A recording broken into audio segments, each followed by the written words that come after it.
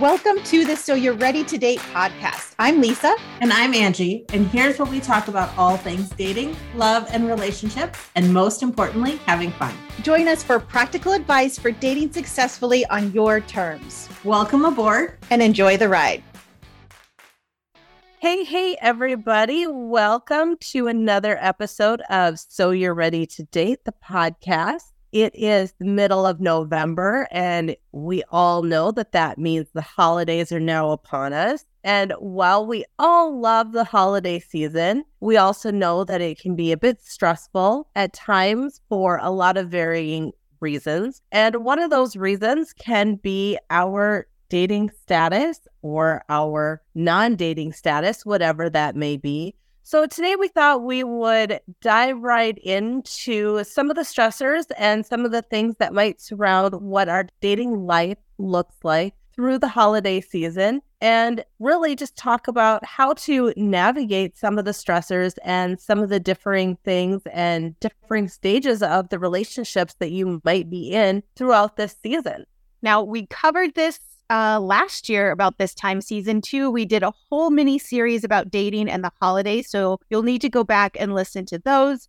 You don't have to listen to it to make sense of this week's episode, but if you're looking for a little bit deeper dive into dating and the holidays, we did talk about it in season 2. But really, we just want to talk about the fact that the holidays, while they can be fun and joyful, can also bring a differing sense of impending doom and dread, depending on what that dating status is. So we always want to encourage you to just show up as yourself, because that's enough and you're fine and you're good, regardless of dating status or undating status, whatever, however you might fall in that spectrum of dating somebody to not dating anybody to all the way to married for a number of years. This is all about giving yourself permission to avoid that crazy aunt, grandma, dad's friend, coworker. When they're like, who are you dating? It's a crabby question. It just is. Especially if you're going through a season of not being able to find people who will meet your standards, or maybe you just had a breakup, but that you haven't really told anybody about. It is okay to be single at the holidays. It is. Give yourself permission to show up just as you are. Give yourself permission to not answer that question. Give yourself permission to leave the room and take a break, step outside and walk away from those questions if you need that break. And when you're thinking about it from a perspective of showing up at a company event or at a holiday party, feel free to bring a friend. You don't have to bring a date. Take your best friend with you instead. And that way you're not showing up single, even if you are showing up single. That's always an acceptable alternative too. I mean, sometimes even if I do have a boyfriend, I'll take my friend with me instead if he doesn't want to go. So just because you are coupled doesn't necessarily mean that you always have to show up as a couple either. That's a good point. I think there are always people who are maybe better at those social situations, and sometimes that's who you want to bring. As an introvert, I definitely want to bring in my extrovert friends when I do stuff like that, because it's nice to have that bit of balance. Last year at about this time, it was in December, I started dating my current boyfriend, and so if you're in that new relationship, sometimes the holidays can feel sticky as well, because you're like, oh, I don't know if this person is sticking around. It feels fun. It's kind of a good beginnings of a relationship, but you also shouldn't feel pressured to bring somebody home just because it's the holidays and just because you have somebody. That is always a decision that takes a little bit more thought, a little bit more time. So taking your time before diving into meeting the family, because more likely than not, it's not just going to be mom and dad and maybe a sibling. It could be mom, dad, uncles, cousins, anybody you haven't seen all year round, because the holidays tend to bring everybody together.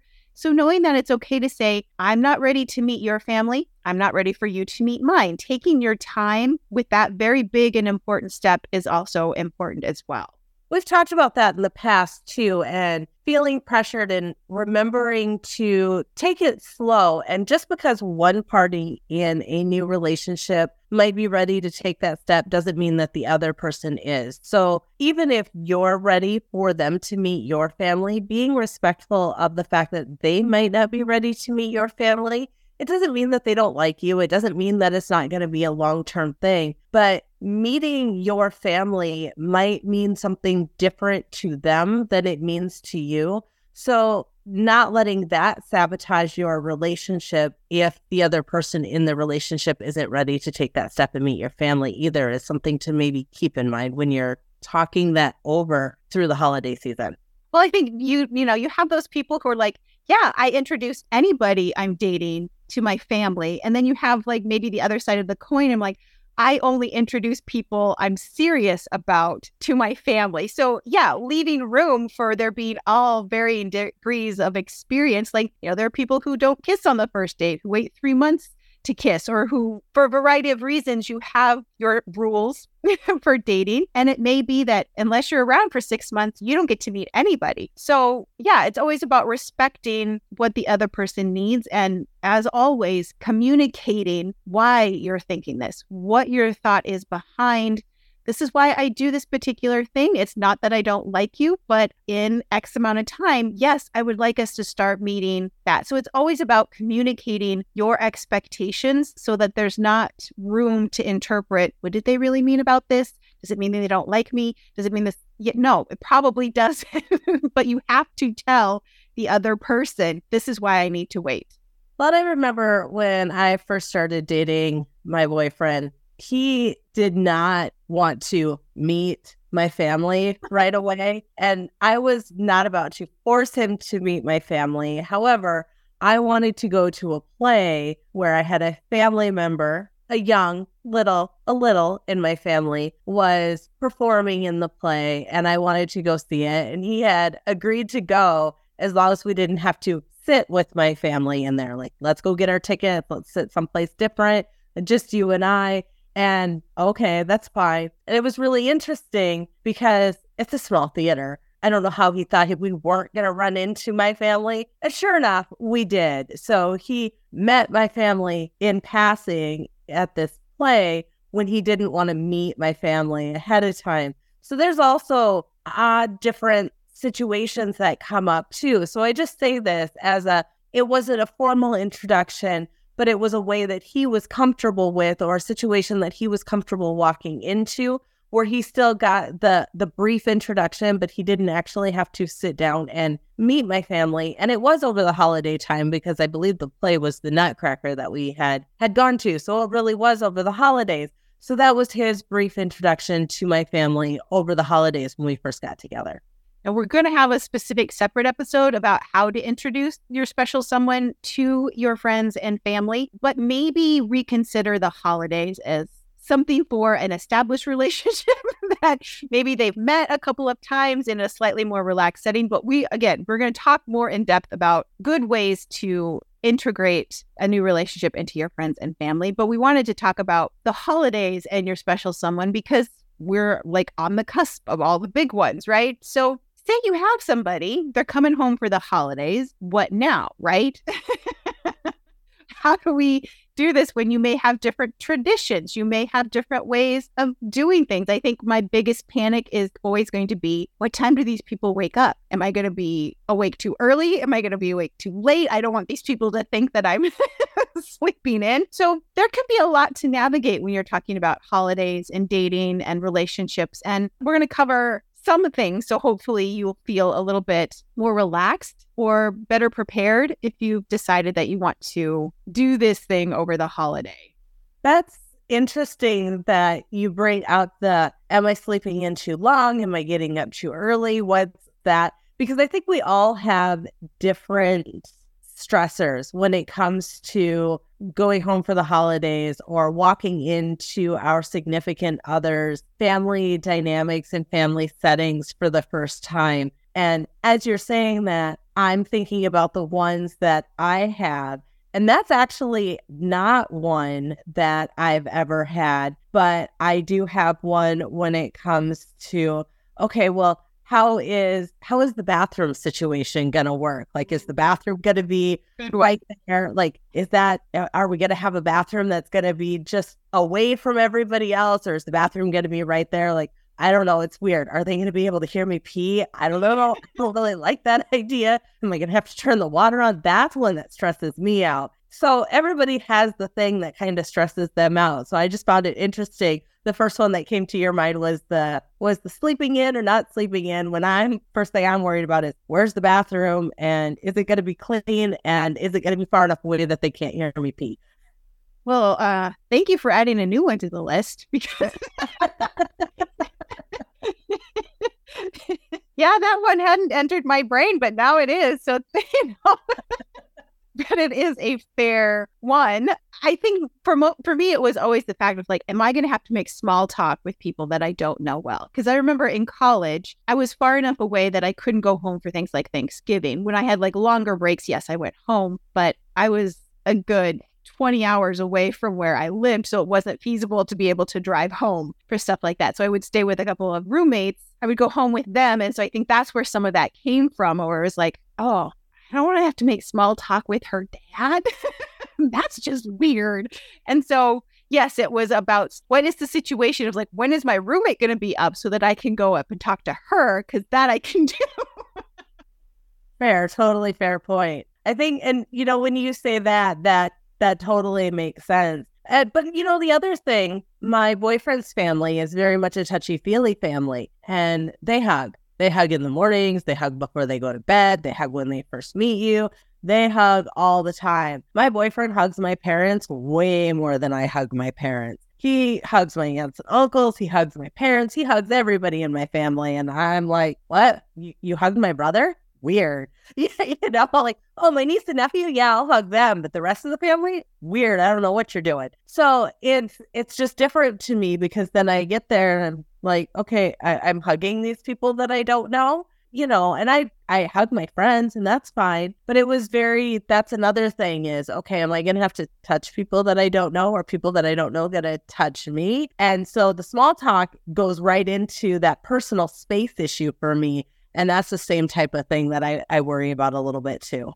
And I think it comes back to like preparation. It's like preparing your person to be like, okay, we're talking about Christmas, as we're talking about the holidays, like, okay, do we open presents on Christmas Eve? Am I expected to have presents for these particular people, or are we doing some sort of gift exchange? What does Christmas morning look like? What is kind of giving, it doesn't have to be like minute by minute, blow by blow, but giving people what to expect, especially if this is the first time celebrating a major holiday. As we were preparing for the episode, we were kind of talking about that. And in my family, if you weren't married, you didn't get to share a room and a bed. And I can remember it was only one holiday that my sister and her fiance and I had gone to my parents for Christmas, and we were all on air mattresses in the family room because they were not married yet, so they could not share a room. And I feel like looking back on it now that maybe I was an unintentional chaperone to make sure nothing went on, because my parents are fairly religious, and that was just something that,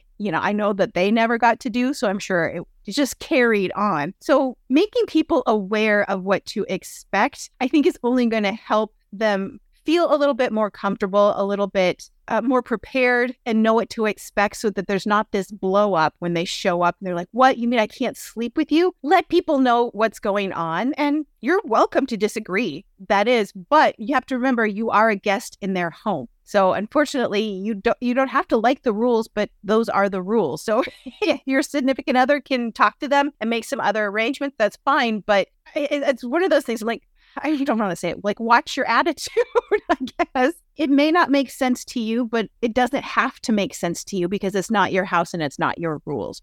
But knowing ahead of time, I think, is only going to help people get your mind wrapped around, this is what's expected of me when I show up.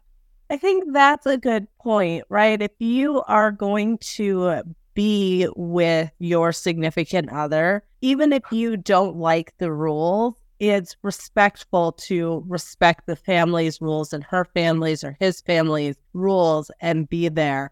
And I think it's also important when you take your significant other home with you, check in with them. If you're seeing all these people in your family that you haven't seen for however long. Maybe it's been years since you've seen some of them. Maybe it's been a few months. Maybe you see them once a year and you see them every year at the holidays. Whatever the case may be, but you're having a good time. Remember that this could be the first time that your significant other is meeting some of these people. Remember to check in with them. Remember to say, how are you doing? Remember to do introductions. Remember not to leave them on their own the whole time. And I know that that seems like common sense, but when you get wrapped up in whatever it is that you're doing and having a good time with your family, and maybe there's a few drinks happening, bottle of wine here, or whatever the case may be, or you're out there playing football with the kids in the yard, or whatever it is, there can be times when your significant other is just sitting there kind of at a loss. And if for some reason your family is not making them feel welcome, or if they're a little bit shyer and not fitting into your family as seamlessly as you would like them to, or they're having a little bit of a hard time making that small talk, make sure that you're there to help them and checking in on them and helping that transition go well and smoothly. Because just like you want them to love your family, they want to love your family and may just need a little bit of help. And remembering to be conscious of that and helping them through that process is going to make that smoother for everyone. Well, and it's something we have talked about in the past of like giving yourself breaks. I mean, this is a perfect opportunity, especially if maybe you're taking them back to your hometown of being like, hey, I'm going to take so-and-so for a drive and show them my old high school and take them around town. And maybe that might just be enough of a break to be like, okay, it gives them a breather. It gives you both some time together because yes, you're going with the intention to visit family, but it's still nice and important for you two to have your alone time. But maybe there's like a brother or a cousin or a sister-in-law or brother-in-law that they maybe have met before, they feel kind of comfortable around. And it's okay to enlist trusted family members to be like, hey, so-and-so gets really overwhelmed with this. Can you kind of help them if you see that Uncle Ernie has cornered them again or for whatever reason? Because it's hard to always keep your eye on whoever you're trying to help. But maybe there's family members who you trust to be like, hey, if they feel a little bit overwhelmed, do you mind sitting outside with them or helping give them an excuse? So use your family wisely if you need to.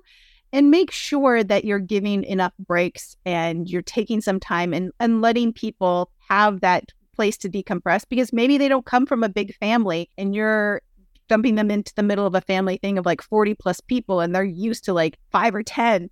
So giving people space to acclimate to a bigger family, especially if that's not what they're used to. Not only remembering what they're used to, but also remembering the introvert versus extrovert type of personality. Just because they're outgoing and they're social doesn't mean that they don't need that time to recover. I'm a very social person, an outgoing person. I'll talk to anybody, but I'm also very introverted. And if I don't get that time alone to recover, it drains all of my energy and I have a really difficult time making it through an extended visit when I don't have that time to just sit and recharge by myself. And my sister-in-law, she is an extreme introvert and she's shy. And I remember one holiday, and it wasn't even, Christmas and Thanksgiving, but it was the 4th of July holiday. And we talked about going out on a boat, and she about had a panic attack being trapped out on not one boat with a bunch of people, but we were going to take 2 boats and tie the boats together. And she was going to be on 2 boats full of people and where she couldn't get away. And it about gave her an anxiety attack. And it was, okay, you stay here. I'm going to take care of it. Don't worry. I will explain to everybody. We're going to take your kids and you go take a nap. So remembering to take care of your family members or your brothers or sisters, significant other, your significant other with those introvert, extrovert tendencies and making sure to help them fill their cup so that they can make it through those extended visits.